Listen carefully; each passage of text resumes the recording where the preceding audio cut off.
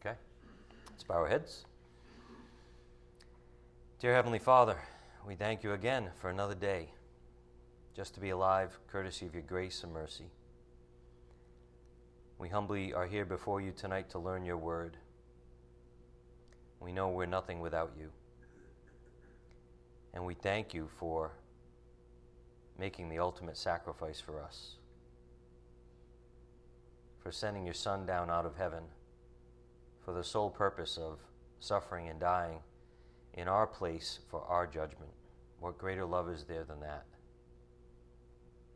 Help us never be familiar with your love and your grace and your mercy, and that you've proved it to us once for all at the cross. Father, we ask that you bless us right now this evening. Have your Spirit guide us and teach us. Open our hearts and minds and help us concentrate on your word, which is perfect. We ask these things in Christ's precious name, and it's by the power of your Spirit we pray. Amen. The introduction of the God-man, John 1:1-18, Part 3. I hope you've been enjoying this powerful introduction to our Lord in John 1.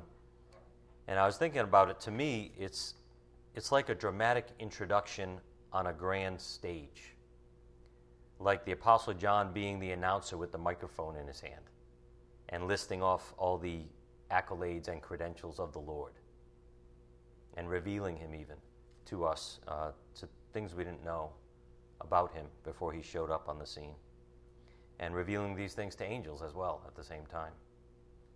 So tonight we'll finish this series on this passage. Turn again to John 1, verse 1.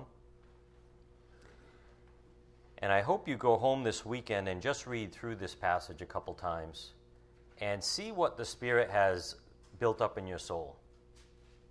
If you've been here all three lessons, you've probably learned things that you don't even realize you've learned or taken in.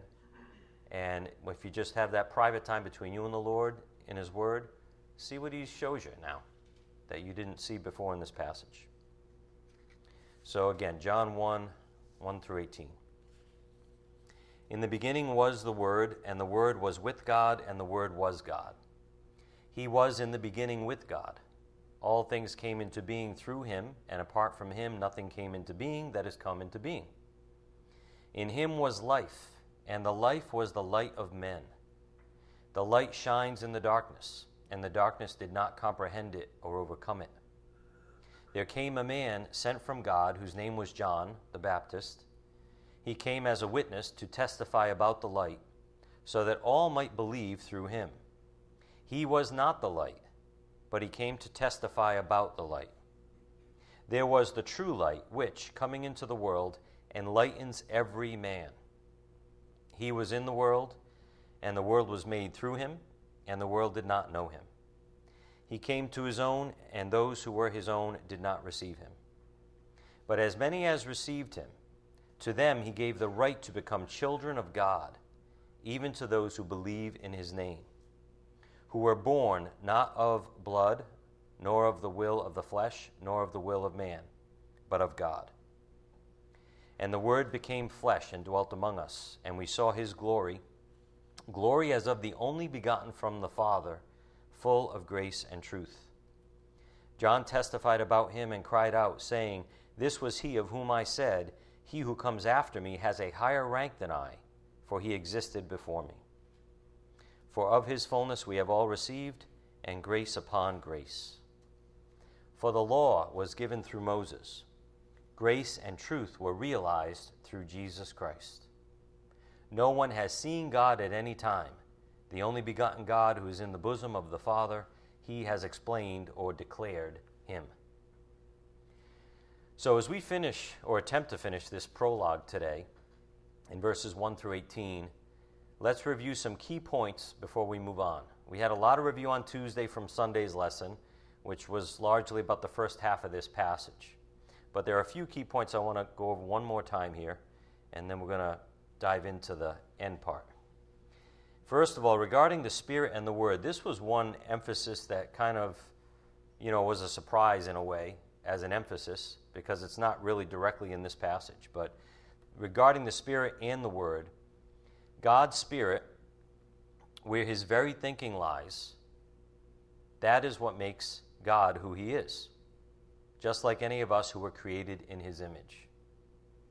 And thus, God has given us his word, truth in John 4:24, which is his very thinking written down for our benefit. 1 Corinthians 2:16 says this is the mind of Christ, who is the Word.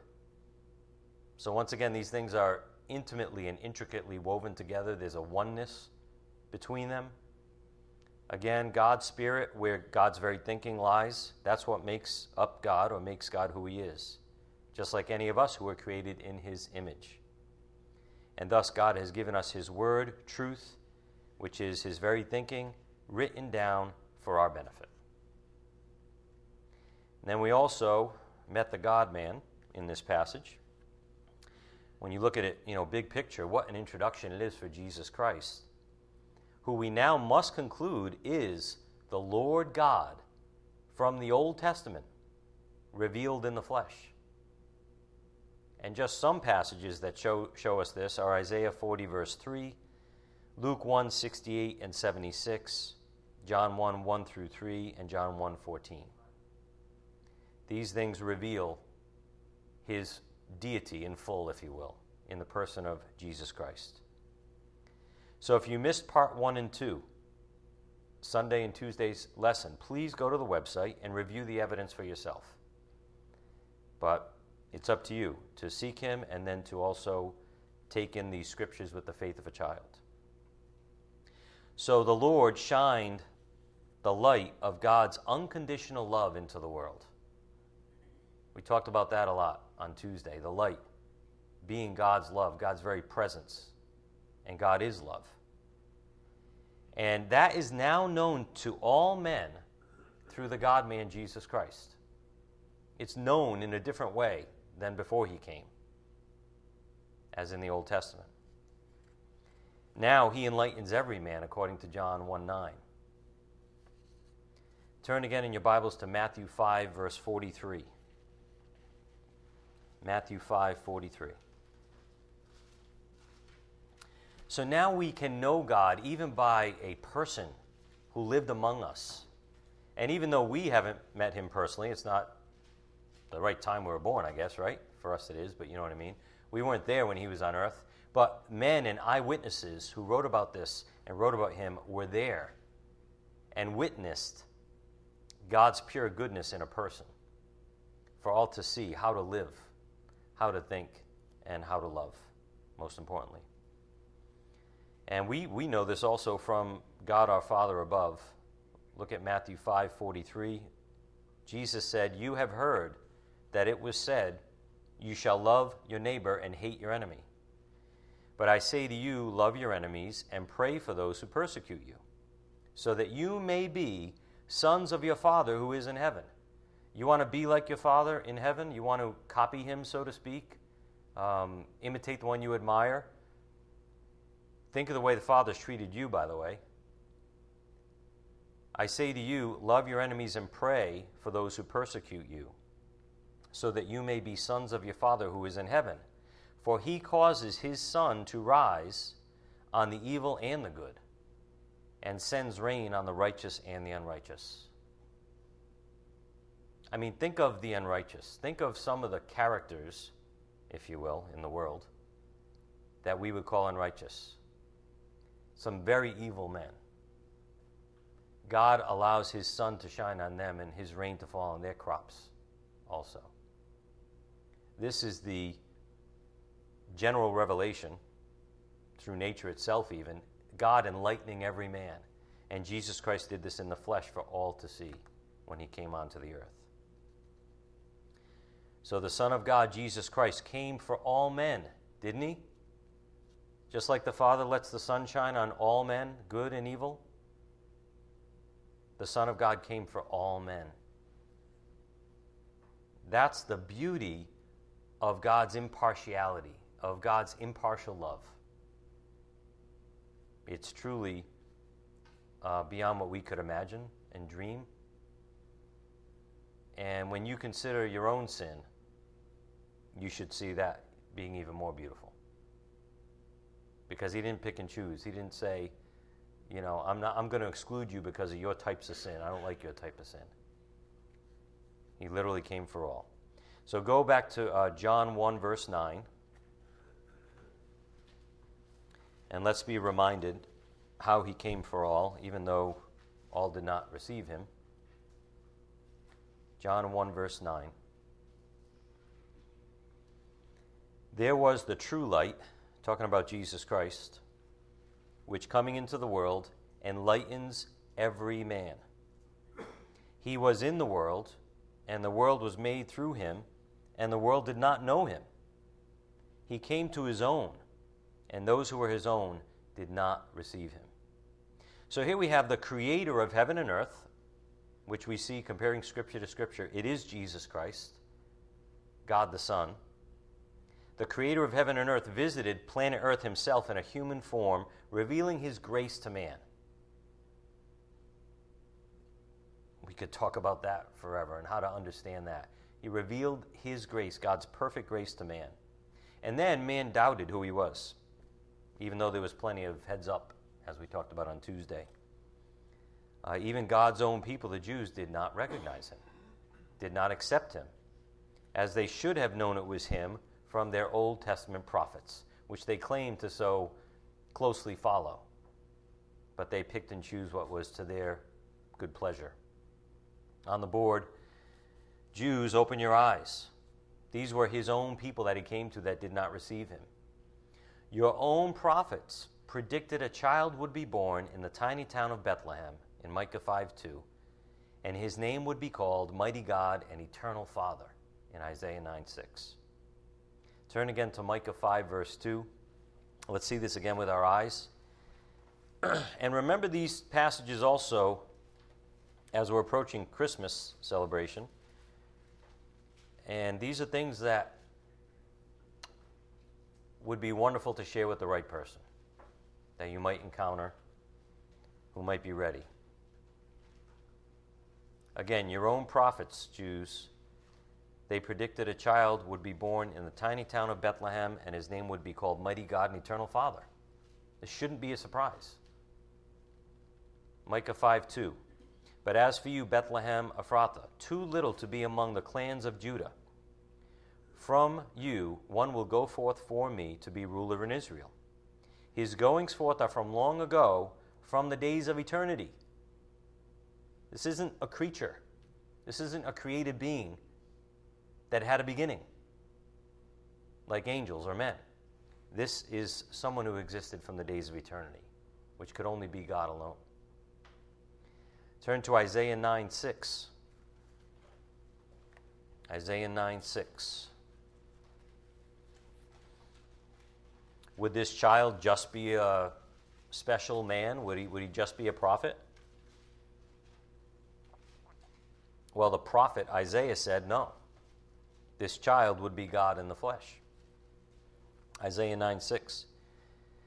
For a child will be born to us, a son will be given to us, and the government will rest on his shoulders, and his name will be called Wonderful Counselor, Mighty God, Eternal Father, and Prince of Peace. Doesn't get much clearer than that, does it? Unless you're arrogant and don't want to accept the truth. Again on the board, Jews, open your eyes. Your own prophets predicted a child would be born of a virgin, and his name would be called Emmanuel, which means God with us. Look at Isaiah 7:14, since you're already in Isaiah. Again, this should not be a surprise. It only is to people that don't believe the word. Isaiah 7:14. Therefore the Lord himself will give you a sign. Jews, what sign will he give you? By grace. Behold, a virgin will be with child and bear a son, and she will call his name Emmanuel. And we saw in Matthew chapter 1, Emmanuel means God with us. Not a God with us, not a type of God with us. It means God with us. And this was fulfilled when Mary gave birth to Jesus. Yet the majority of Jews, when Jesus came, they turned a blind eye to the message of their own prophets. And as we talked about on Tuesday, the light was too bright for them. Some people don't want to accept the light because it reveals their darkness, their ugliness, their failure. On the board, we call that turning a blind eye. It's because of pride, arrogance. Pride has a way of pushing away God's goodness. Just as even we believers fall into quenching the Spirit from time to time, so we can continue to get our own way. But it's simply foolishness. It is just the definition of foolishness. I'm going to ignore what I can see is the truth. I'm going to pretend I don't see it, or I'm going to make up an excuse so I have a little bit of doubt left so I can continue in my own ways. Don't we all do that? Who doesn't do that time to time?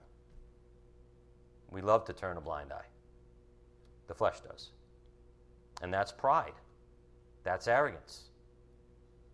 But if we humble ourselves before the Lord, what's He give us? Grace, right? God gives grace to the humble. But pride, it's like taking away grace or not accepting grace that's right in front of you on a platter. Many Jews chose to continue to try to please God on their own merits, not submitting to God's righteousness, trying to create their own righteousness. And this is the problem today still, in our own country even. People trying to create their own righteousness, like build up this little tower that they built. I didn't even need God's help, look. And I think God will like this because it's better than most people. And God says, you fool. You're a sinner. I can't accept anything from you. You're a sinner. You're guilty. You deserve death. That's what the Word says. So you need to turn away from your own righteousness. You need to turn to my righteousness. You need to subject yourself or submit or surrender to my righteousness. And you know the funny thing, I was thinking about this today. When you surrender to God's righteousness, it's not an embarrassment. It's not a condemnation. It's a victory. It's a gift that is given to you because you surrender, which doesn't make sense to the human mind, right? Our pride gets in the way. We think it's an embarrassment. We think it's a shame. I'm not good enough, so I can't surrender that I need God's righteousness. But God's not telling you to surrender to beat you down. He's telling you to surrender to accept His grace, you know. It's amazing. Turn in your Bibles to Romans 10, verse 1. Let's see this passage which really spells it out for us, this concept. And in this passage, in Romans 10, Paul was talking about his Jewish brethren. He was like begging in his heart for the Jews to open their eyes and to turn to Christ. And he was talking about righteousness. Romans 10:1. Brethren, my heart's desire and my prayer to God for them is for their salvation. For I testify about them that they have a zeal for God, but not in accordance with knowledge. For not knowing about God's righteousness and seeking to establish their own, they did not subject themselves to the righteousness of God. You remember all the talk about the gospel and how it's saving faith is like a surrender to Christ. It's like trusting in Him and not trusting in self. Well, there's a good passage to, show you that concept. They did not subject themselves to the righteousness of God. For Christ is the end of the law for righteousness to everyone who believes. You got to choose. Do you want to be righteous on your own under the law? Or do you want to give that up because Christ did take care of it for you and turn to Him for righteousness? Again, look at verse 3 and 4. For not knowing about God's righteousness and seeking to establish their own righteousness, they did not subject themselves to the righteousness of God. For Christ is the end of the law for righteousness to everyone who believes or trusts in Him. So how foolish, choosing to remain in darkness despite the glory of the Son of God in their presence. But that's how thick pride can be. Men today do the same things, trying to establish their own righteousness, not surrendering to Christ to receive his righteousness.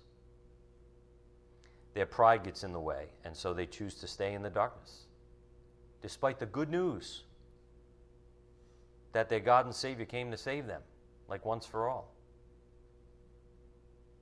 It's amazing how some people, even when you tell them I have good news for you, they don't want to receive it. It's too good to be true. Whatever excuse they want to throw out there. It really lies in pride. I'm going to take care of myself and earn my way with God. So it's pretty sad, obviously. We talked about this on Tuesday. It's one of the sad things in our lives to contemplate each day. When we think of our loved ones, our family members that are stuck in religion, who refuse to humble themselves before Christ, surrender to Christ. It's a sad contemplation. But Paul went through it, Jesus went through it, our God went through the same type of suffering daily for the benefit of others, including solemn prayer for others, persistent prayer for others. It's really like a type of suffering, but it's good. They did it to God himself when he was on earth. They spit in his face, literally. So he went through it. We can go through much less for his name and even for his people. And we remember yet that God's in control, still showing the world his light and his love without partiality to this very day. And so we must do the same thing as his representatives, as his ambassadors.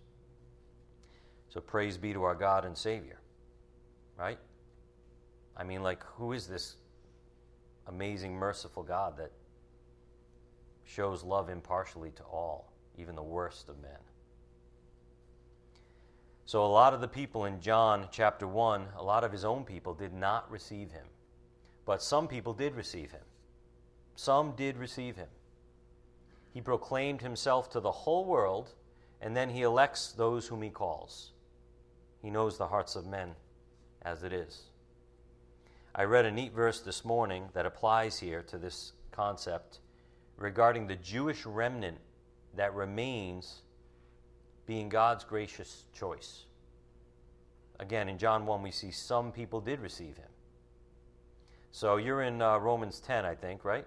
So go to Romans 11, verse 1. And let's see what Paul goes on to say, talking about his own people who rejected Christ, for the most part. I say then, God has not rejected his people, has he? May it never be. For I too am an Israelite, a descendant of Abraham, of the tribe of Benjamin. God has not rejected his people whom he foreknew.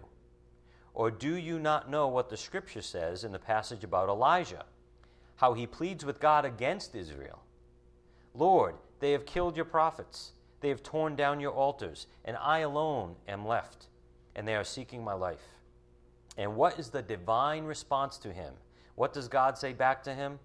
I have kept for myself 7,000 men who have not bowed the knee to Baal.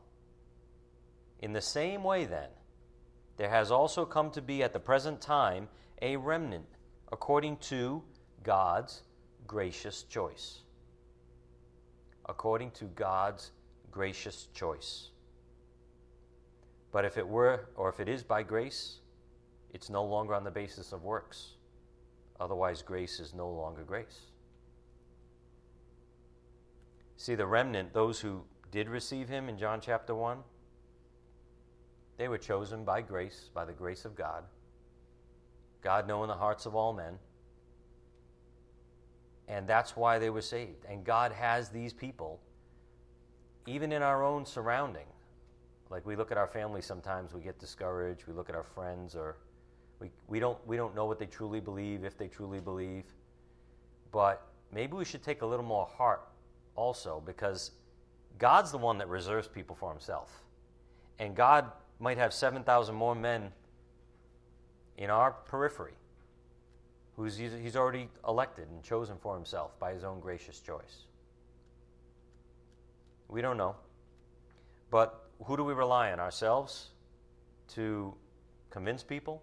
We're going to see that coming up. Or do we rely on God to change people's hearts. And just persistently pray and have faith that God could save the worst.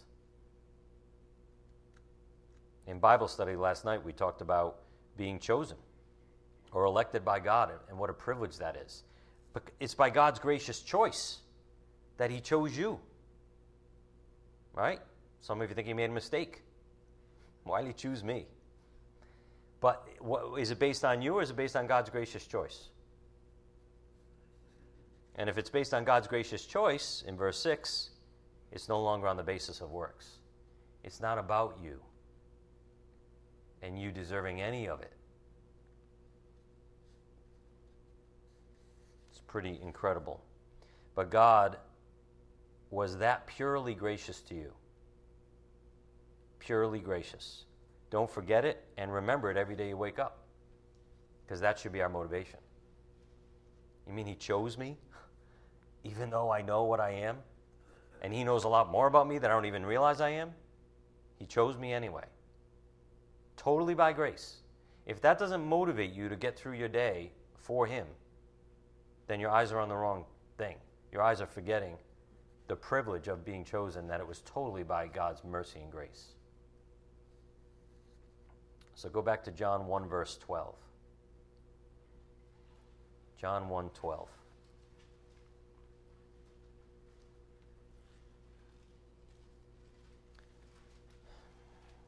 This is how we're saved daily, or delivered daily, by remembering some of these basic things and not taking God's grace, for example, for granted. John 1:12 and 13. But as many as received him, to them he gave the right to become children of God, even to those who believe or trust in his name, who were born not of blood, nor of the will of the flesh, nor of the will of man, but of God.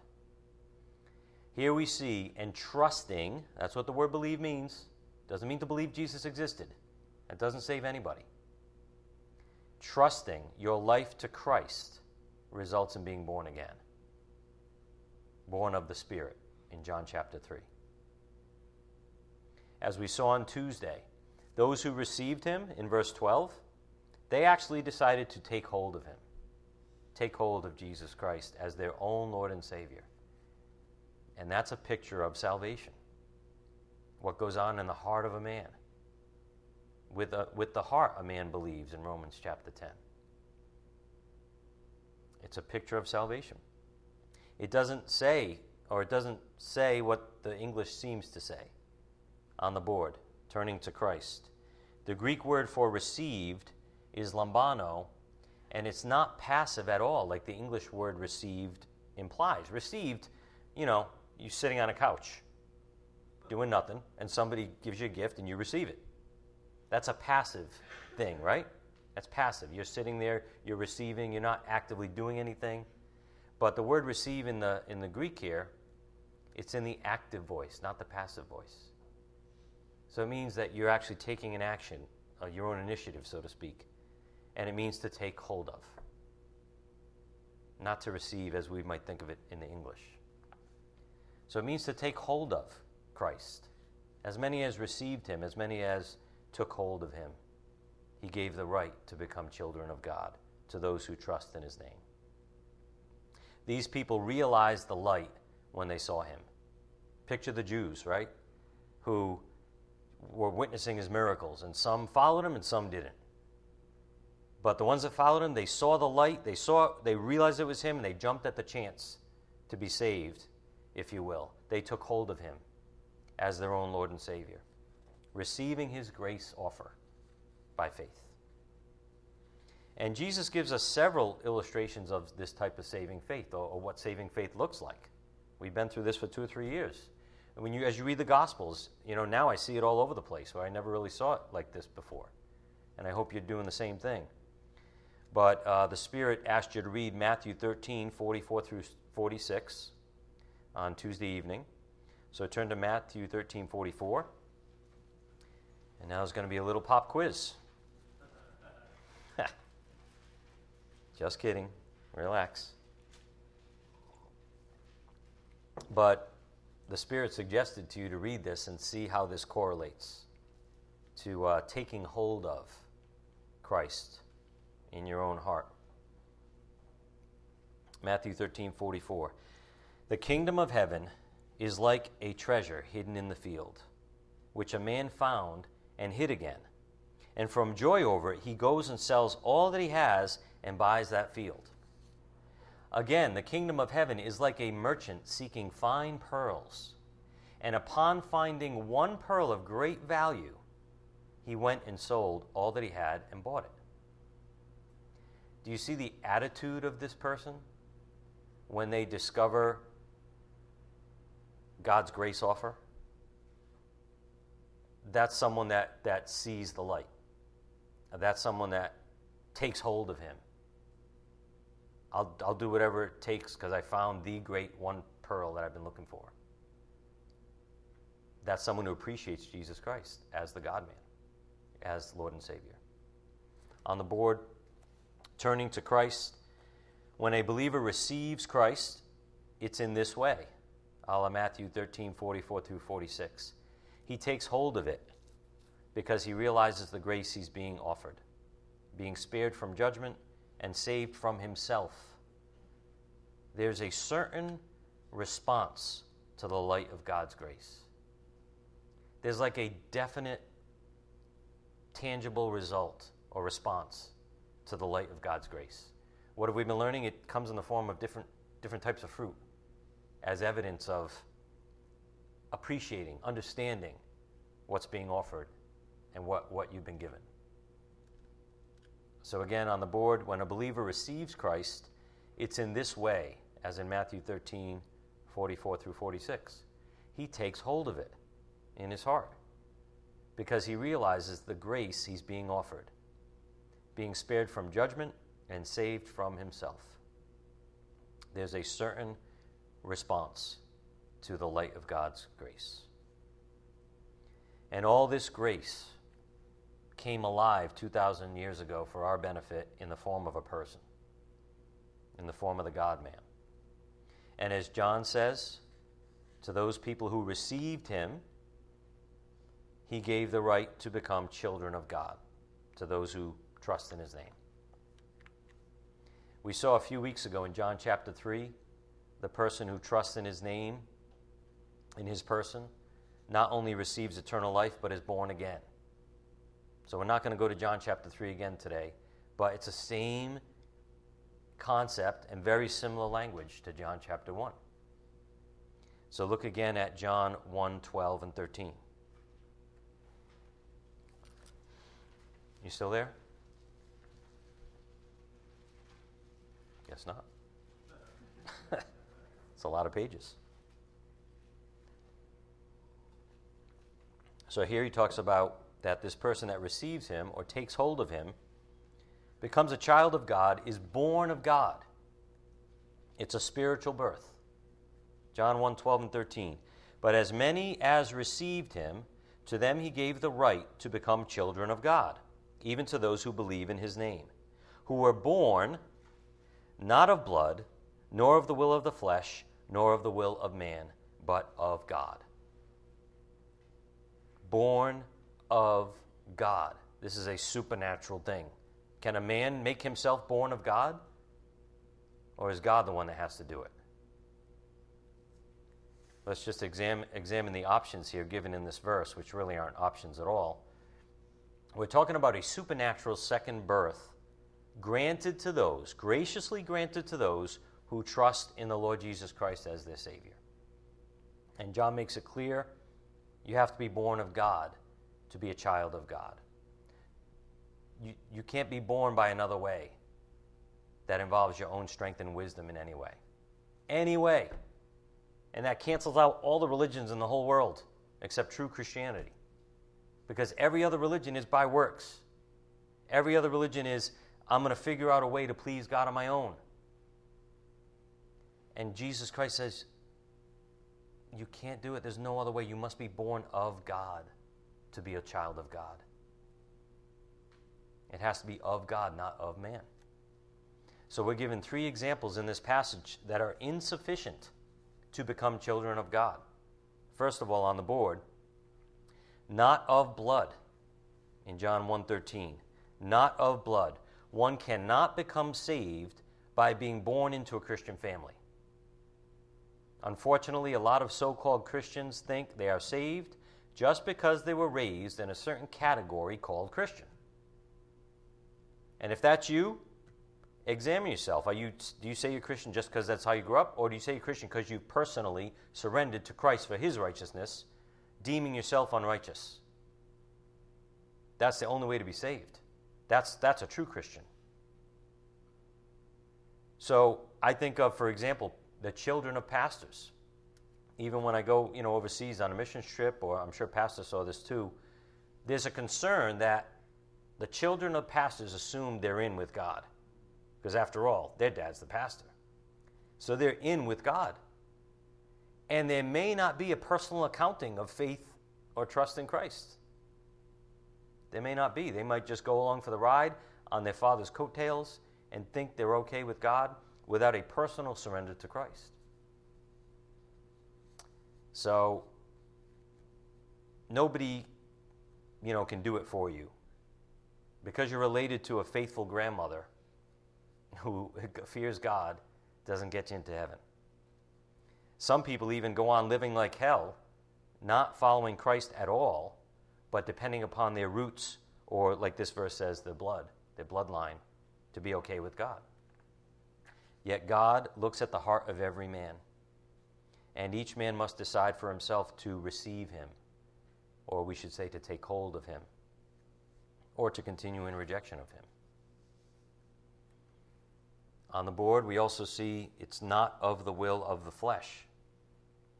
No matter how much you try to will yourself into God's family, maybe by your own goodness or striving to please God, this will not make you born again or born of God.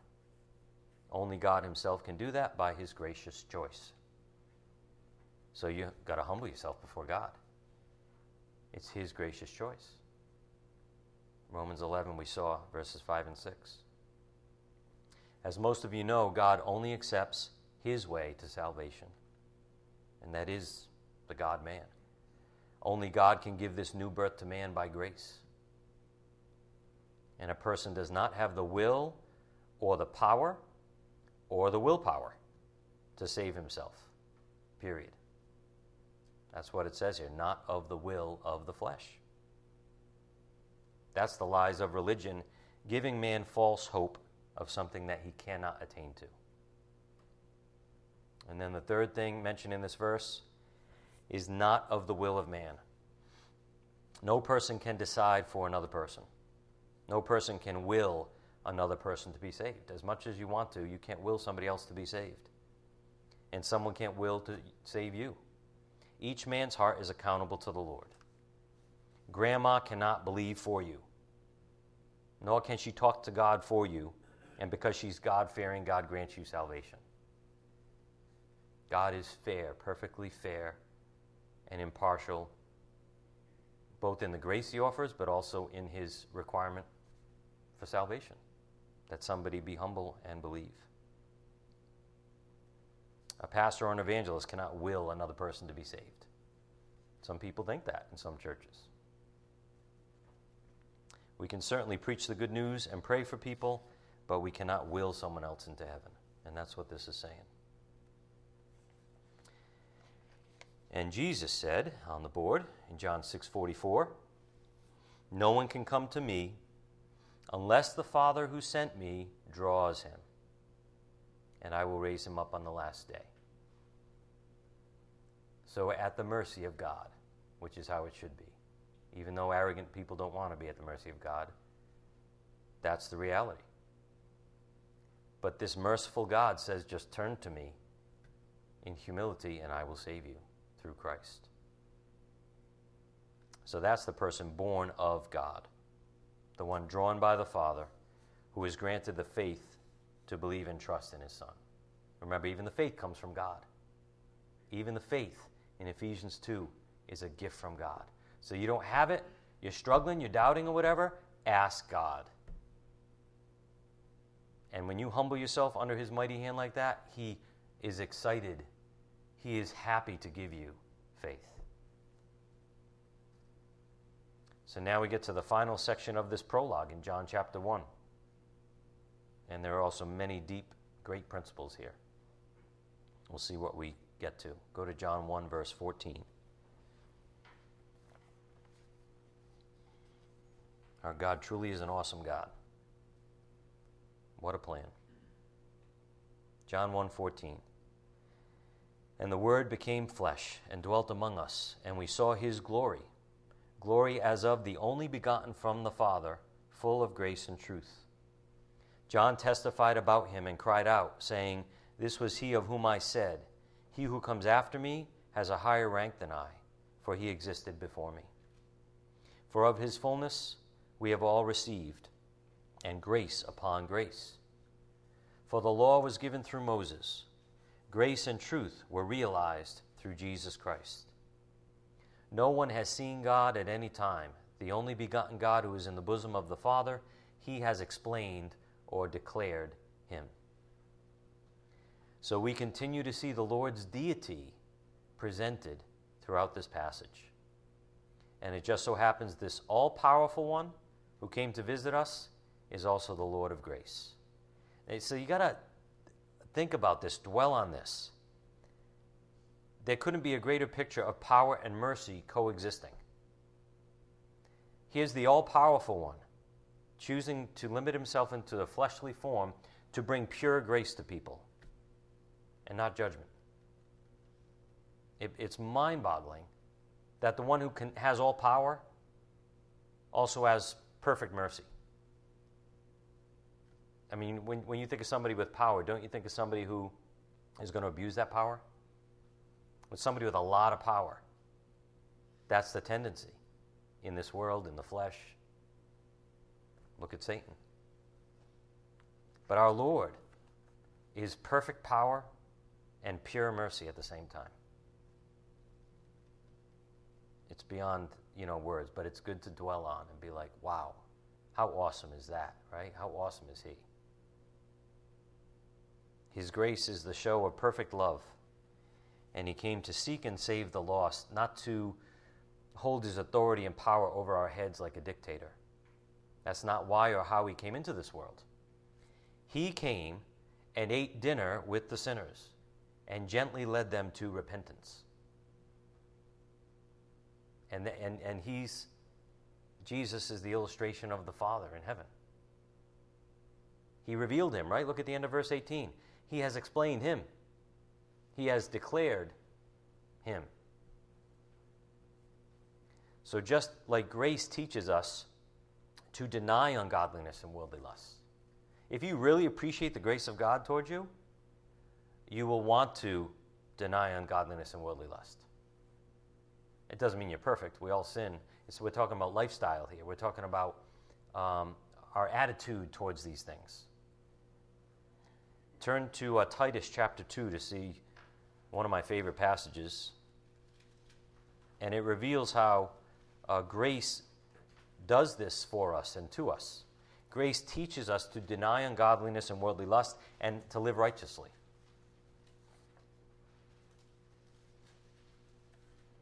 I think part of that is because it's just overwhelming when you stop and consider it. Titus 2, verse 11. For the grace of God has appeared, bringing salvation to all men. Take that literally, right? We just read about the one who brought us grace upon grace.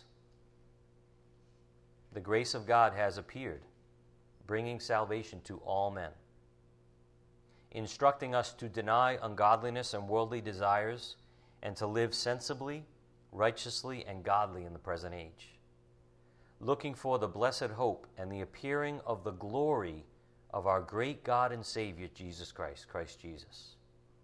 The appearing of the glory. Isn't that what we just read in John 1? Jesus is the glory of God manifested to us. The appearing of the glory of our great God and Savior, Christ Jesus, who gave himself for us to redeem us from every lawless deed and to purify for himself a people for his own possession, zealous for good deeds. A person who sees and takes hold of his gracious person cannot help but be changed by it, overwhelmed even. And that's why the true believer can't help but follow him, this gracious and loving, all-powerful master. Again, perfect on both sides of the coin. He's our gracious and loving, all-powerful master.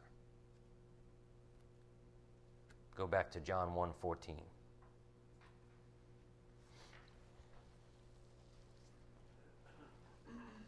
So God's glory appeared to us in a man.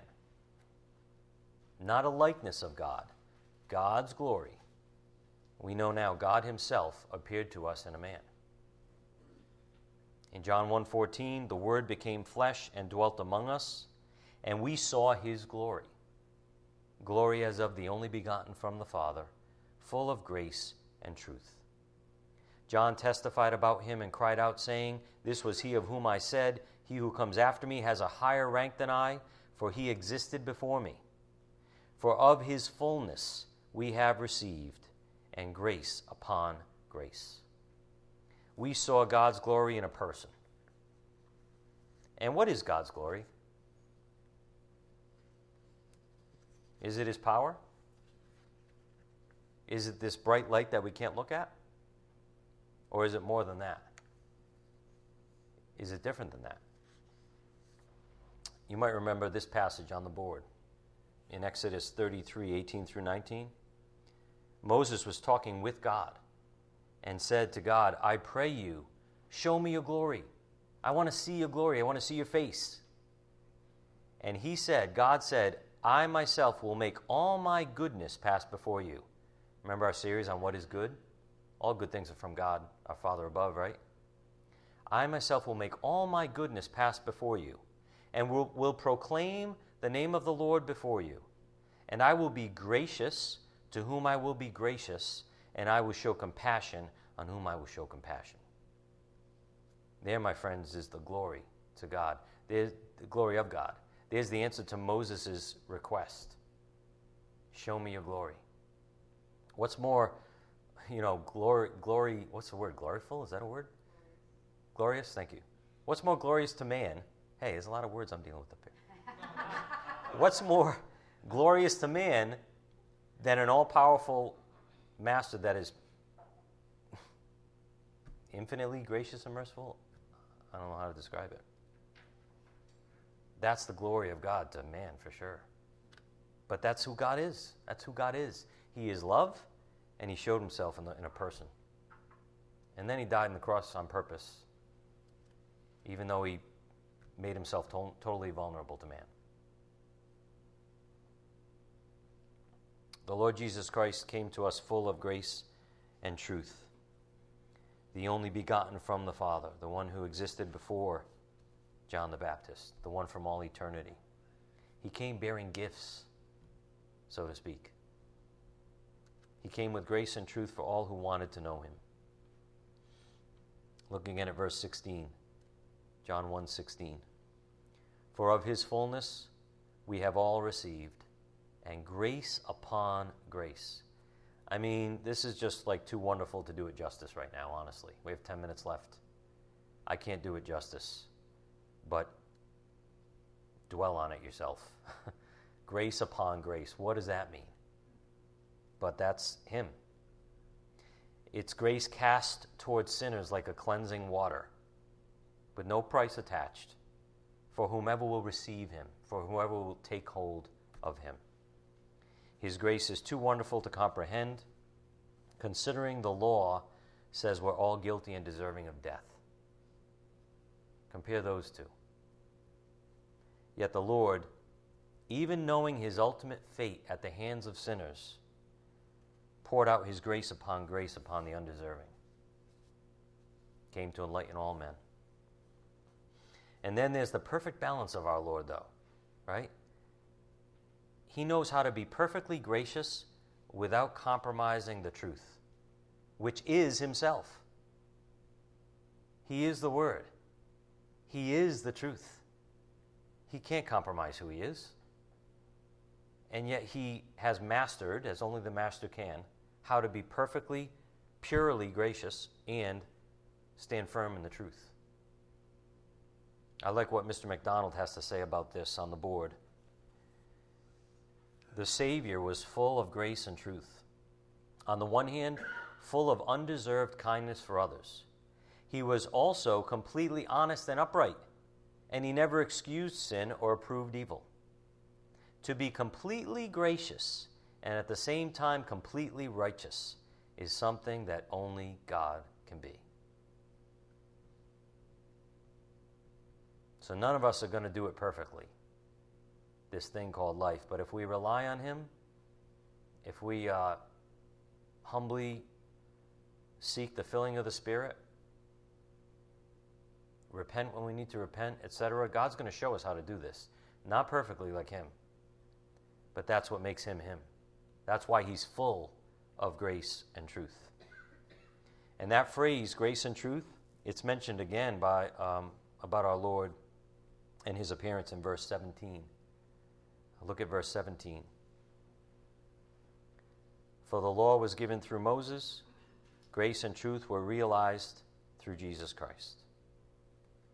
The law was given to man to clearly reveal his sinfulness and helplessness before a perfectly righteous God.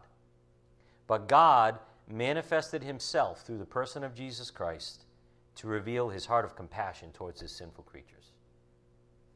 On the board, the Lord Jesus brought grace and truth, never compromising the truth about sin and death, but offering grace in the face of guilt. He was perfect on both sides of the coin, full of grace and truth. The Lord Jesus brought grace and truth, never compromising the truth about sin and death, but offering grace in the face of guilt. The Lord might say, yes, you're guilty, but I'm here. Trust in me and I'll save you by grace. He's not going to call them not guilty, right? Like people do today. Oh, it's not that bad what they're doing, even though it's directly against the Word of God. We've learned, call a spade, right? Let's at least be honest. And we can tell the truth in love, like we're told to do in the Scripture, like Jesus did. He was the truth in love, in a person. So he might say, I know you're guilty, but here I am. Trust in me, in humility, and I'll save you by grace. So grace and truth were literally realized in a person, perfectly. This was God revealing his perfect glory to man. And this is seen again in our last verse, verse 18. Who is this only begotten one? Look at verse 18. No one has seen God at any time. The only begotten God who is in the bosom of the Father, he has explained him. So no one has seen God at any time. But Jesus Christ has explained him. Jesus Christ became flesh so we could see God's heart. First of all, the only begotten God here would be better translated the only begotten Son, because there is no Greek word for God in the original language, just so you know. So it's better to say the only begotten Son who is in the bosom of the Father. He has explained him. We see that Jesus, the Son of God, has declared or explained God the Father to the world perfectly. And he and the Father are one, remember, according to Holy Scripture. This is where it gets deep. This is where we have to have the faith of a child to accept this and believe what the Word is telling us. Here we see further intimacy and oneness of the Trinity. Turn to John 14, verse 7, as we begin to close. John 14, verse 7. So in John 1:18, it says, he, Jesus, explained or declared the Father. Perfectly, by the way. John 14:7, Jesus is speaking. If you had known me, you would have known my Father also. From now on, you know him and have seen him. The Father. Remember the one in verse 18 that no one's seen God at any time? Jesus said, from now on, you know him and have seen him. Does it get any clearer than that? But what does Philip say in verse 8? Philip said to him, Lord, show us the Father, and it's enough for us. Apparently it's not, Philip. We might call him Doubting Philip. There's more than one Doubting Thomas. Philip said, show us the Father, and it's enough for us. Jesus said to him, have I been with you so long, and yet you have not come to know me, Philip? He who has seen me has seen the Father. How can you say, show us the Father? Do you not believe that I am in the Father and the Father is in me?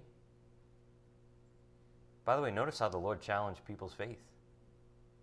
In love, but he was very truthful, honest. Do you not believe that I am in the Father and the Father is in me? The words that I say to you, I do not speak on my own initiative, but the Father abiding in me does his works. Believe me that I am in the Father, and the Father is in me. Otherwise, if you don't believe, believe because of the works themselves. Look at what I've done. Look at all the miracles, if you must. Even though Philip wouldn't believe that Jesus said, or what Jesus said about his oneness with the Father, Jesus' wisdom was vindicated by his deeds, as we've seen in the past recently. His perfect works, in other words, were the proof of his claims to oneness with the Father. So if you're scratching your head and you're like, I just don't understand how Jesus is one with the Father. Okay, that's fine. You don't have to understand. Believe his works. If his works are perfect, then you can believe his words. If his works are pure and pure goodness, which they were, then you just got to believe his words. He proved his words were good by his good works. So on the board, one forever and always. The Word, God, became flesh and dwelt among us in John 1:14. But he was never separate from the other members of the Godhead. Even though the Word became flesh and dwelt among us, he was never separate from the other members of the Godhead. In fact, he was their perfect representative in the flesh, shining for all to see. When you've seen me, you've seen the Father. Look at John 12, verse 44. John 12:44.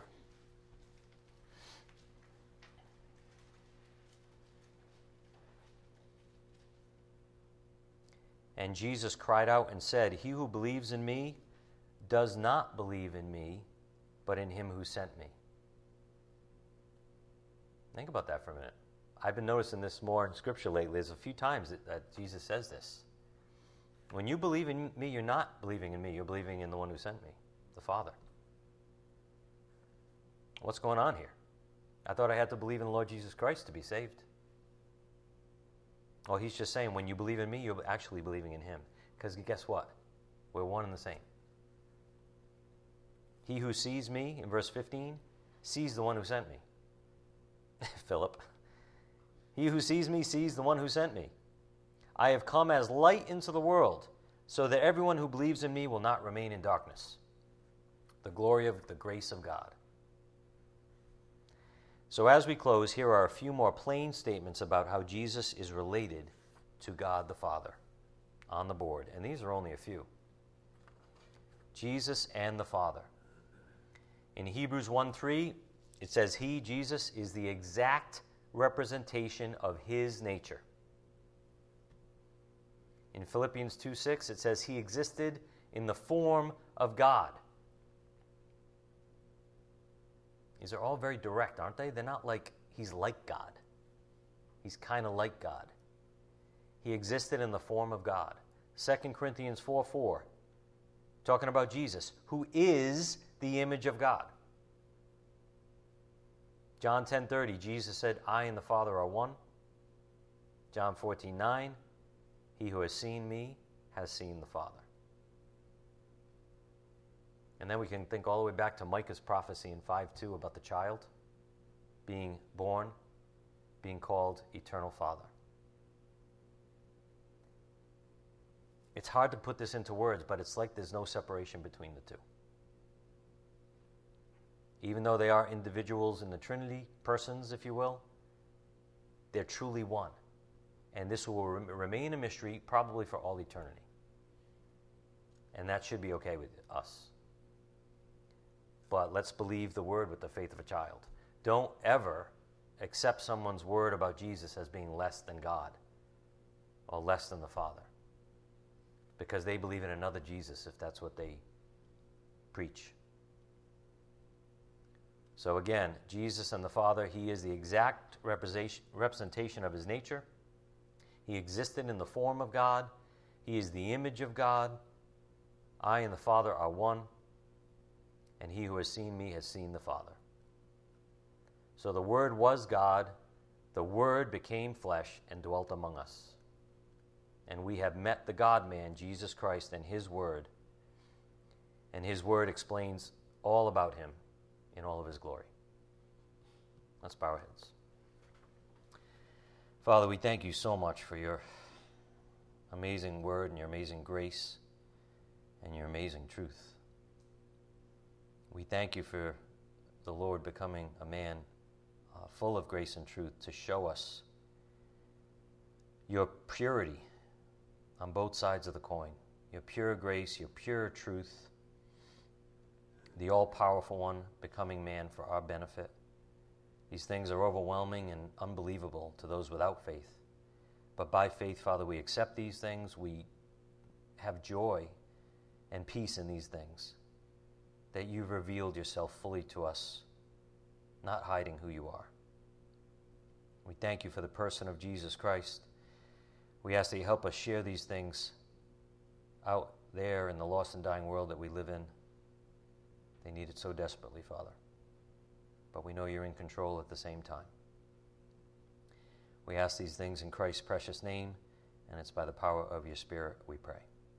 Amen.